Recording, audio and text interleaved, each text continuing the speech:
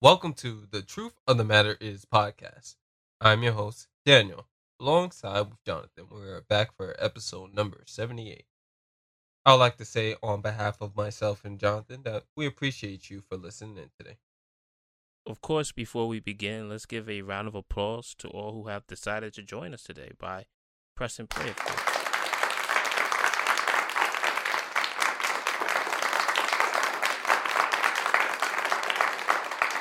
We thank you and hope that you continue to press play at your own convenience. Of course, before we get started with prayer, how you doing today, Daniel? How's everything? How's life? I'm very sick, but I'm also at the same time I'm ready to close out a chapter and looking forward to something new. So that should be coming up in the next 2 weeks. So closing one book and opening another. What about you? I'm doing well. Now, I suppose, how do you believe you got sick? Do you think it's underdressing with the weather getting increasing in cold by the day, or do you think that you just got sick just based upon adjusting to the weather? It's like a November thing. I just always get sick in November. I don't know why that is. I'll Okay. get sick for like a day or two, sometimes 3 days. Okay. Maybe you got to increase your vitamin C and ginger and those sort of things kind of help avoid getting sick. Or for me, what helps me avoid getting sick is just doing constant cardio, orange juice, getting some of the basic elements in to keep your immune system up. So you might have to incorporate that somehow throughout your. Yeah, I was doing a lot of cleaning yesterday too, so I think Okay, part of it is that's, from yeah, that. that But might be why dust got inside and your system probably is trying to adjust to it. So I think you'll be fine. We'll pray for you. All right. So let's get started with prayer. Heavenly Father, in Jesus' name, we thank you for what you have done and what you are going to do. As students of your word, bless our eyes to see, our ears to hear, our hearts to receive, and our minds to understand who you are continuously. Lord, in your word, you said your burden is easy and your yoke is light. Lord, I pray that we press into that today, that we place our concerns and issues before you so you can hear that out, Lord. Lord, let us all who are thirsty drink with joy, so that we may never thirst again, and through us, because of you, will flow living water. Lord, let us not rely on our own understanding, instead allow you to lead us. Lord, you said, in all thy getting, get understanding, for wisdom is the principal thing, and therefore, that is the reason why we ought to come to you. We should have reverence for you. With that, we know that you will bless us, because you told us that you oppose the proud, but show favor to the humble. So I pray that we remain humble and teachable. I pray that our eyes don't depart from your word, but that we remain in it for direction, hope, and comfort. And with this, I say, all in agreement can say amen. Amen. So the benefit and advantage of reading the Gospel of Luke is we have an understanding of the story of Jesus Christ through the testimony of those who were present, right? That's why Luke's account comes from the eyewitness testimony, right? Therefore, there will be certain portions that will be repetitive and repeated in the Gospel of Matthew. And there will be certain portions that will be different. So far, we've had identified some similarities and yet differences of how the genealogy was mentioned in the Gospel of Matthew and how it was mentioned in the Gospel of Luke from last week. In the Gospel of Matthew, it began in chapter 1. In the Gospel of Luke, we saw it begin in chapter 3. So today I want to talk about the preparation for the way. Again, it's the preparation for the way. And I'm actually going to use the Gospel of Matthew and the Gospel of Luke to unpack it. So let's begin with the Gospel of Matthew. We're going to look at chapter 2. verse 18 to 23. We're going to look at this in the English Standard Version. When Herod died, behold, an angel of the Lord appeared in a dream to Joseph in Egypt, saying, Rise, take the child and his mother, and go to the land of Israel, for those who sought the child's life are dead. And he rose and took the child and his mother, and went to the land of Israel. But when he heard that Archelaus was reigning over Judea in place of his father Herod, he was afraid to go there, and being warned in a dream, he withdrew to the district of Galilee. Now, what Daniel just read was context. This is what I want us to focus on. We're going to look at this verse in particular, verse 23. Daniel? And when he went and lived in a city called Nazareth, so that is what was spoken by the prophets might be fulfilled, that he would be called a Nazarene.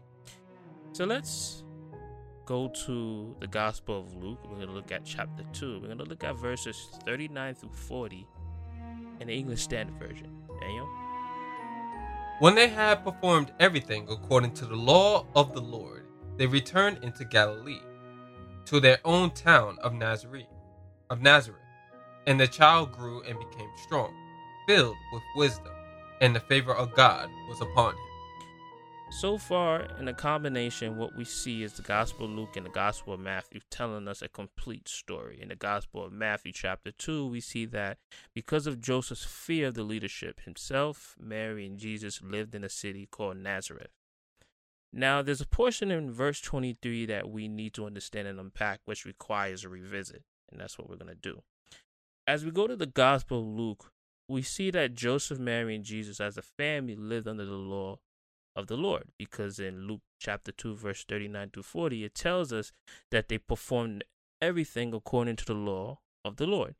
We know that Jesus was a Nazarene because the rest of verse 40 says that Jesus, who is the child in this context, says that the child grew up and became strong, filled with wisdom, and the favor of God was upon him.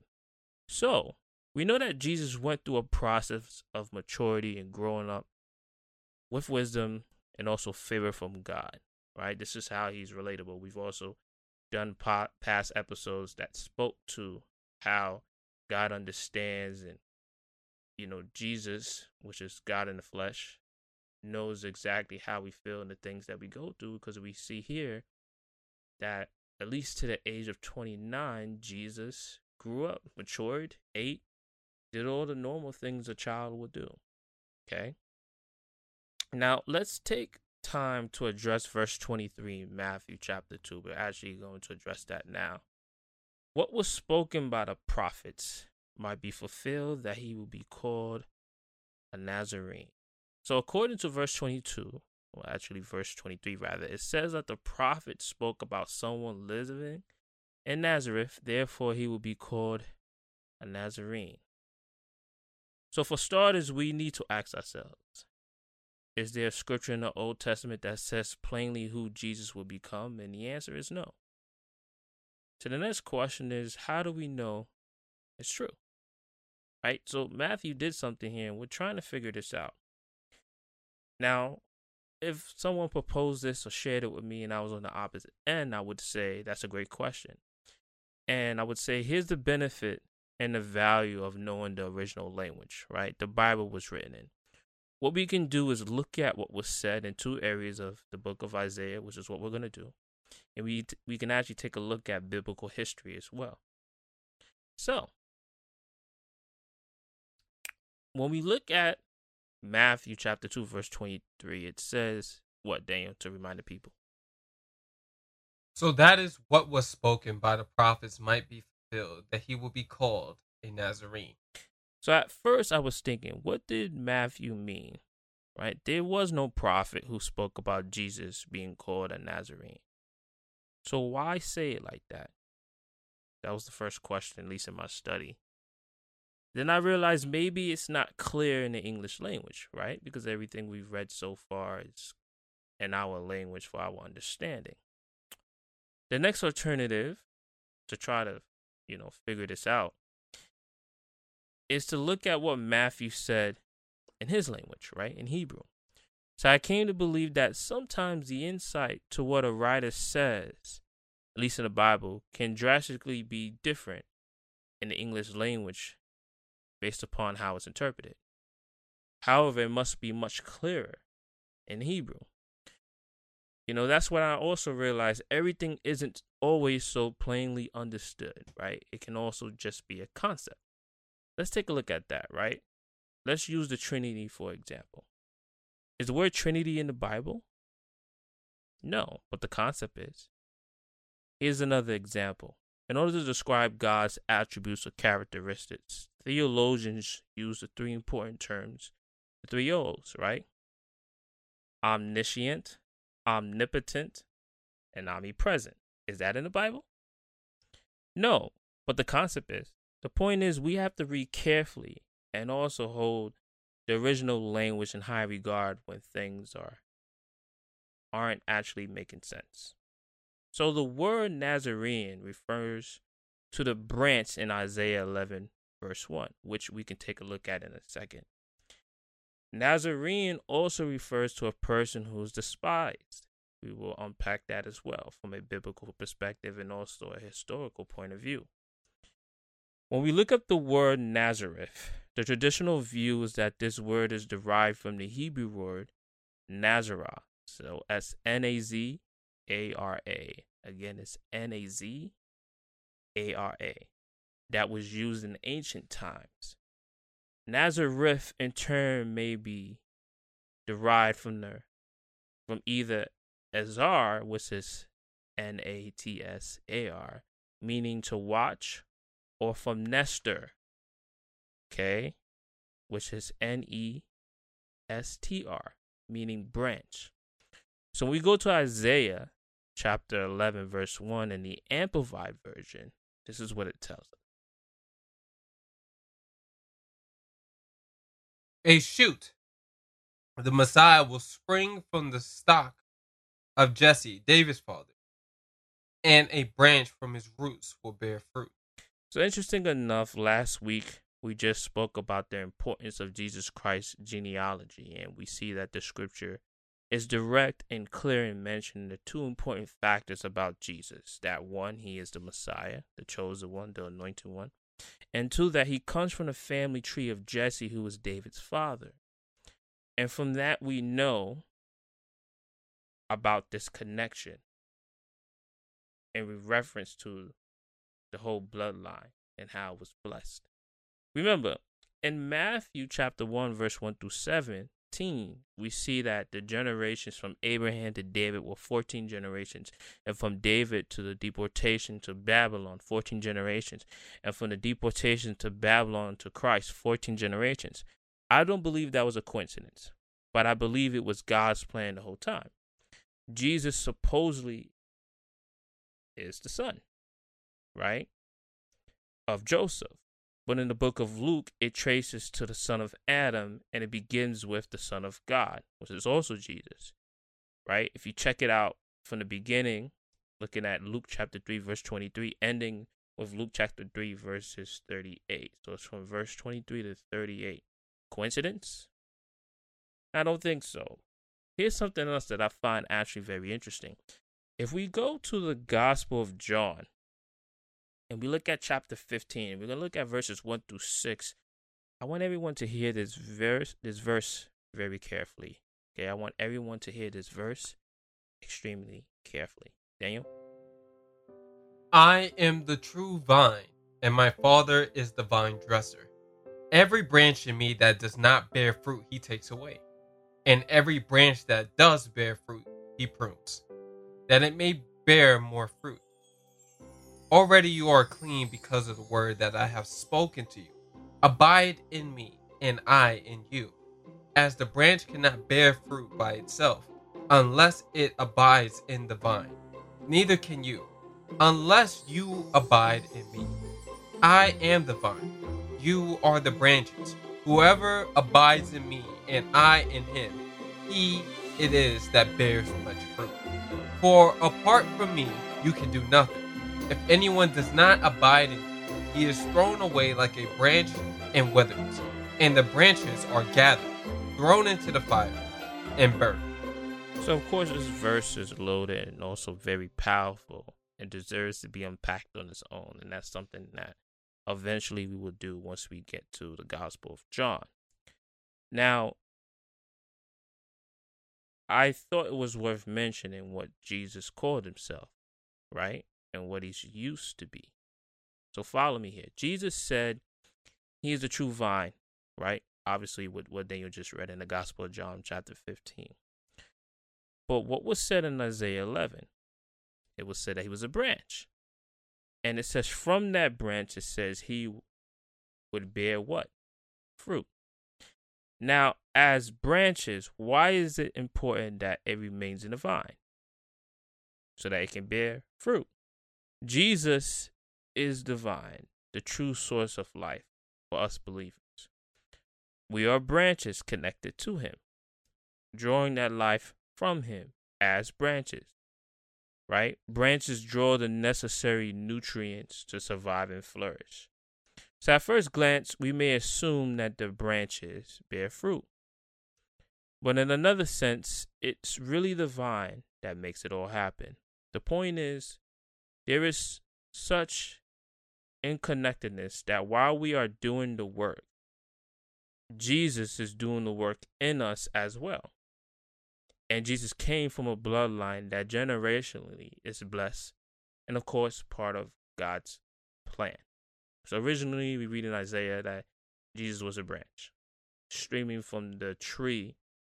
You know how we look at generations, and usually that's structured by a branch in terms of a family tree. I think it's all interconnected and makes sense when you put it all together. So truly, I want to say, we can look at the preparation for the way which Jesus said he was, right?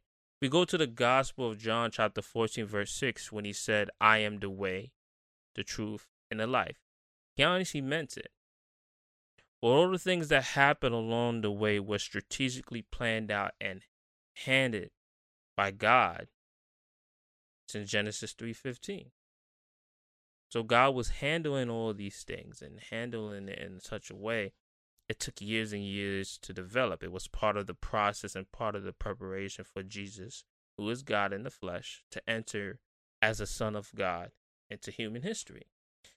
Now the word, we're going to go back to the second explanation of what the word Nazarene also refers to, and that is a person who is despised. Because again, when we're looking at this text originally in Matthew chapter 2 verse 23, we're trying to understand why Nazarene was used there, right?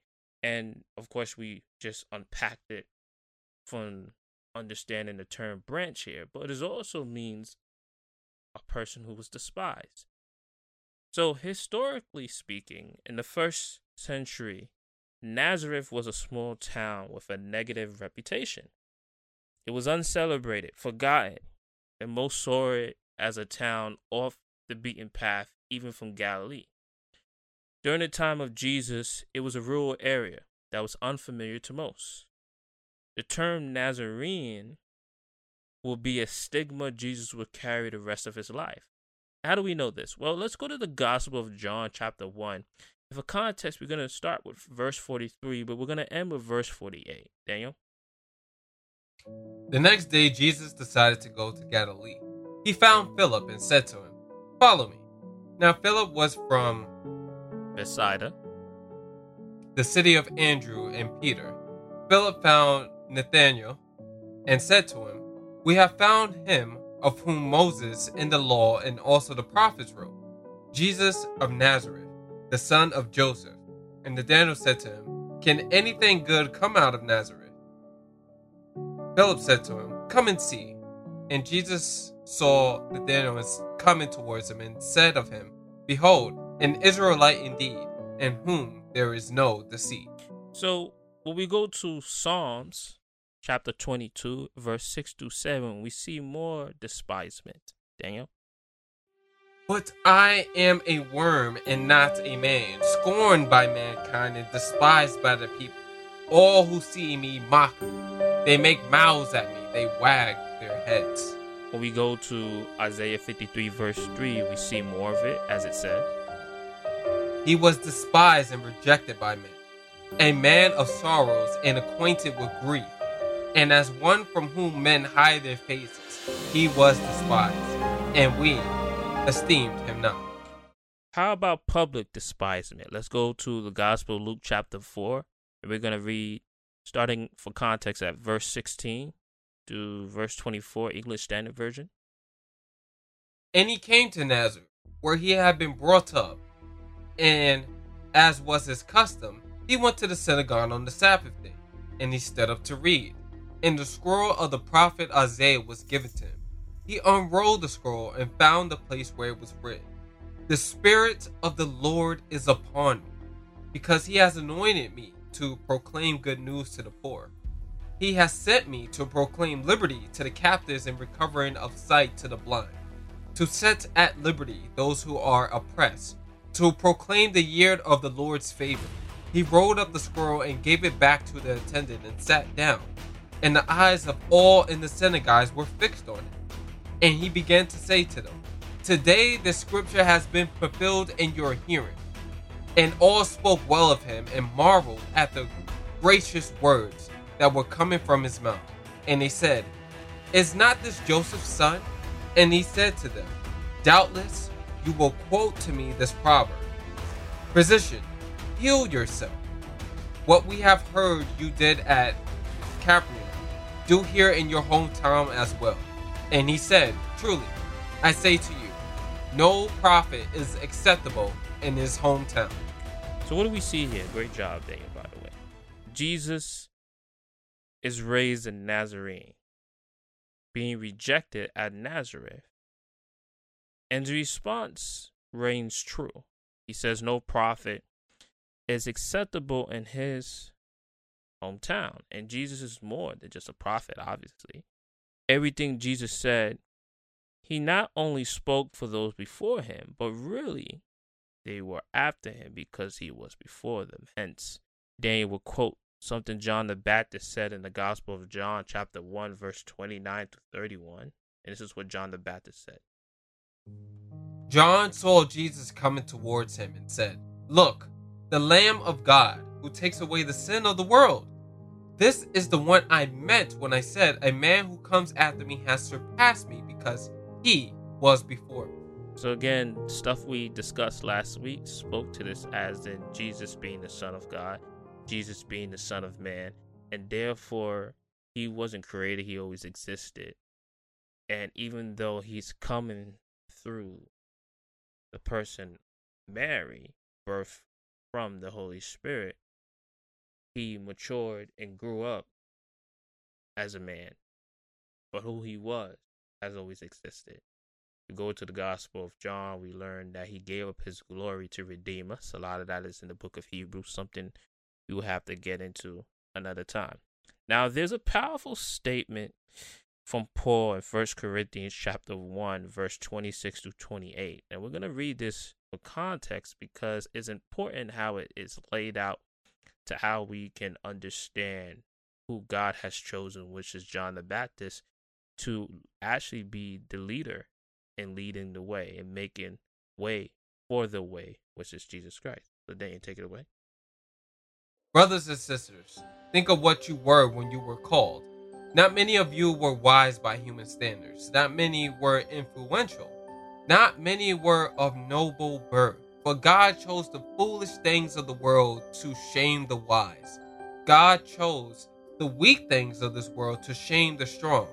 God chose the lowly things of this world, and not the despised things, and the things that are not, to nullify the things that are. Great job, Daniel. So,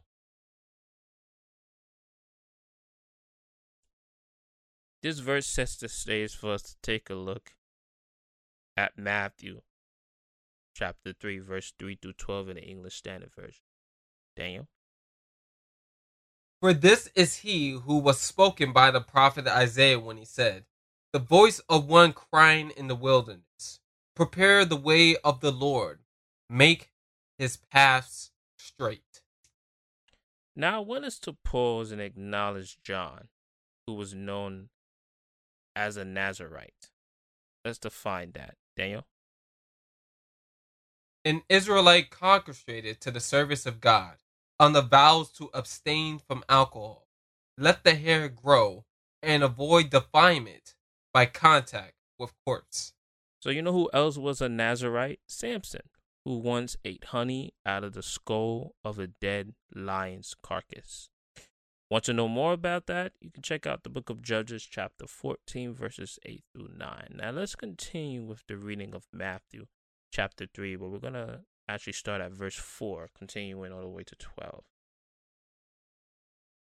Now John wore a garment of camel's hair and a leather belt around his waist, and his food was locusts and wild honey. Then Jerusalem and all Judea and all the region about the Jordan were going out to him, and they were baptized by him in the river of Jordan, confessing their sins. But when he saw many of the Pharisees and Sadducees coming to his baptism, he said to them, "You brood of vipers, who warned you to flee from the wrath to come? Bear fruit in keeping with repentance, and do not presume to say to yourselves, 'We have Abraham as our father.' For I tell you, God is able from these stones to raise up children for Abraham. Even now the axe is laid to the roots of the trees. Every tree, therefore, does not bear good fruit is cut down and thrown into the fire. I baptize you with water for repentance, but he who is coming after me is mightier than I, whose sandals I am not worthy to carry. He will baptize you with the Holy Spirit and fire. He will know it, for it is in his hand, and he will clear his threshing floor and gather his wheat into the barn. But the chaff he will burn with unquenchable fire." Great job there. So let's take a look at what John was eating. Locusts. Now, locust has been used as a food throughout history. They are considered meat. Several cultures throughout the world consumes insects, and locusts are considered a delicacy in many African, Middle Eastern, and Asian countries. They can be cooked many ways, but often fried, smoked, or dried. The text also says that John consumed wild honey. Now, in the Bible, honey is mentioned 61 times, and its meaning is often associated with prosperity and abundance. In the 3rd chapter of Exodus, when God called Moses to lead his people out of Egypt, he called him to lead them to a land that will flow with milk and honey. If we dig deeper, honey is symbolic of fertility, community, prosperity, diligence, and work ethic. Some cultures view bees as messengers of the gods. Their honey has been compared to the nectar of the gods, thus elevating bees to the status of royalty. If we go to the book of Proverbs, chapter 24, we read verses 13 through 14, this is what it says. "Eat honey, my son, for it is good. Honey from the comb is sweet to your taste. Know also that wisdom is like honey. If you find it, there is a future hope for you, and your hope will not be cut off." That's a very powerful verse. Why do you say that? That's a very powerful verse. Because a lot of people, when you think of the word taste, right? And something that tastes good, it makes you want to keep coming back. So it's like telling you to continue to seek knowledge. And as long as you continue to strive and to seek for knowledge, it will never be cut off. That's like, oh God, he was spitting in that. Yes, that's a good verse. That's why Proverbs is a book of wisdom. At some point, hoping to get to that and start unpacking some of that stuff, because some of that stuff is real deep, right? And we also know, like, as long as you chase knowledge, your hope would never be cut off, because there's always something to learn. Like, that's beautiful. I love Proverbs. Okay. Continue though. Yeah, great job. I like the analysis. I wasn't even prepared to think about that and break it down, but I'm glad you caught it and mentioned something about it. So the reason why I brought up, I believe it was First Corinthians we read, I believe it was verse 27 and 28, because when you look at what... Hold on, my bad. I just realized something else. Okay, right? sure. Well, Eat honey, my son. A child is always growing, and a child that's always curious is always learning. So as long as you continue to chase knowledge and keep striving for it, your future would be bright. That's oh my god. Just when you really sit back and take a look at the context of certain words, like even the language of why it was used like that. I love a good verse, man. I'm sorry, but go ahead. No. I encourage you to do more of this. You're appreciating God's word. I'm just happy that you're actually expanding upon that. That actually is a good verse. Yeah, it's a good verse. Huh. Sometimes, other people can appreciate a good verse to the point that has you going back. It's like, maybe I need to look at that again. Because the way you're making it sound, I'm like, man, did I miss something in the study? I knew it'd be cool to talk about it, but I must have missed something here. But yeah, when you really look at it and see how many layers there is to it. Yeah. Thirsting for knowledge. Yeah. A son and a child. Like, yeah. How the future... I'm not going to go back and re-break down everything I just did, but yeah, it's very interlaced, even though it's a very short verse. Yes. So I was going to say, the reason why I had Daniel read 1 Corinthians, I believe it was verse 27 to 29 or verse 28 to 29, is because it spoke about what God decides to raise up and how the world may look at it and despise it because it's not up to par or up to society's standard. And when you look at the description of how John the Baptist was actually, wearing, you start to frown and say to yourself, why do you think the Sadducees and the Pharisees had this judgmental look at him as to what he was doing, not really paying attention to what he was saying, but really focusing on what he was doing and the way he looked and the way he presented himself? And he's obviously one coming from the wilderness. I thought that was interesting, right? And I thought it was a connection because it shows that God can use anyone or anything, right? Just like Moses was captivated by a burning bush. It's certain things that, you can look at and just say to yourself, man, God certainly has a way of catching people's attention.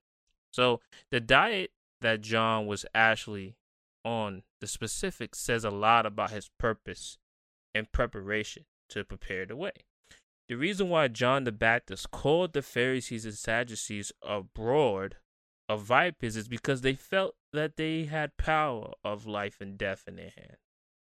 Honestly, they saw themselves as divinely ordained gatekeepers for God's judging, who was worthy to go on living, who deserved only of death. I thought it was powerful about what John the Baptist said. He said, right, he warned them. That's why he said, do not presume to say to yourselves, we have Abraham as our father. For I tell you, God is able from these stones to raise up children for Abraham. And then he speaks to baptism, which is what we will close with today. So let's finish up with the Gospel of Matthew. We're going to look at verses. We're going back to chapter 3. Well, we're closing out chapter 3 by looking at verses 13 through 17 in English Standard Version. Daniel? Then Jesus came from Galilee to the Jordan to John, to be baptized by him. John would have prevented him, saying, I need to be baptized by you, and do you come to me? But Jesus answered him, let it be so now, for thus it is fitting for us to fulfill all righteousness. Then he consented. And when Jesus was baptized, immediately he went up from the water, and behold, the heavens were opened to him. And he saw the Spirit of God descending like a dove and coming to rest on him. And behold, a voice from heaven said, this is my beloved Son, with whom I am well pleased. So as we close, what's so interesting about this text is the presence of the Trinity. Remember, the word isn't in the Bible, but the concept is present here. Here's what's also interesting. John recognizes that he shouldn't be baptized in Jesus. It should be Jesus, the other way around, who is baptizing him. Now, Jesus makes a statement. He says, "Let it be so. Now, for thus it is fitting for us to fulfill all righteousness." Now, powerful statement here, because it tells me that Jesus didn't just do this as a sign of demonstration, but for all who were there to witness the power of God with the Trinity at work. So let's go through each process and the actions that follow. First, when Jesus was baptized, immediately he went up from the waters. Second, behold, the heavens were opened to him, and he saw the Spirit of God descending like a dove and coming to rest on him. And third, behold, a voice from heaven said, This is my beloved Son, with whom I am well pleased. So the Spirit began to bear testimony to him this way. Before Jesus was baptized at the age of 29, he lived a normal life like you and I. But he grew up in wisdom and maturity. Of course, the Holy Spirit dwelt in him. He was protected by God.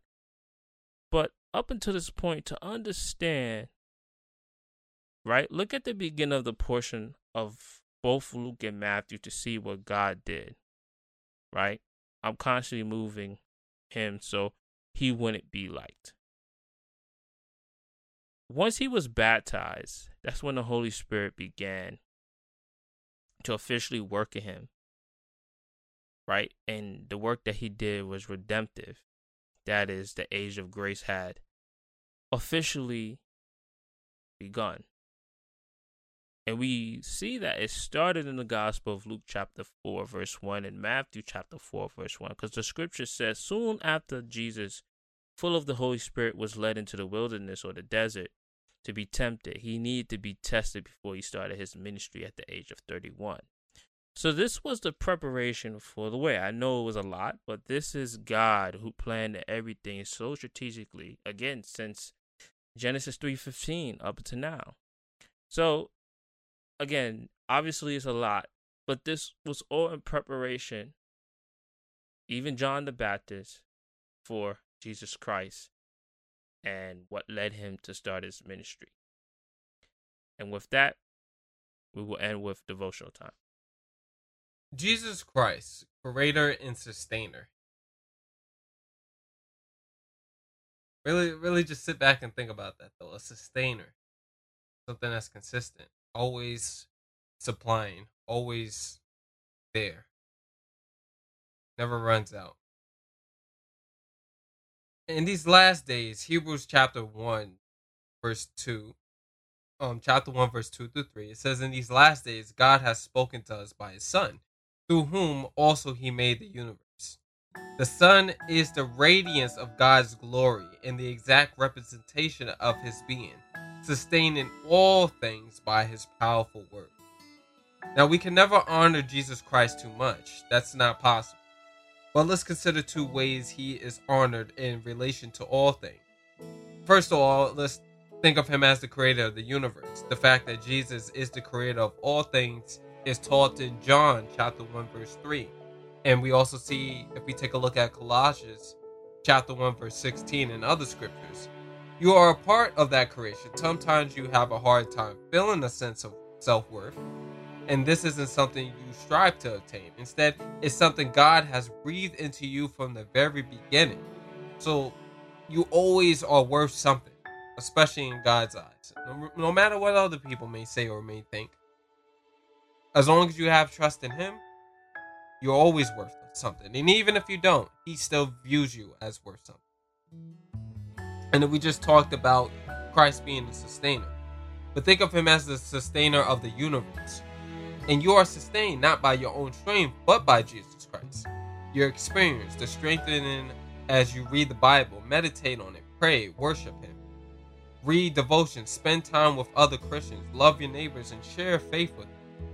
And, then you get verses, Proverbs 24, verse 13 through 14. Go back and read that. That's what the word can do to you when you just sit back and read it. It will sustain you in many ways. So, we end devotion by saying this. Lord Jesus, I pray to you, and I praise you as the creator of all universes, the physical realms. I can see all the endless invisible realms, and I praise you for sustaining it all, even my own life. And those in agreement say, Amen. Amen.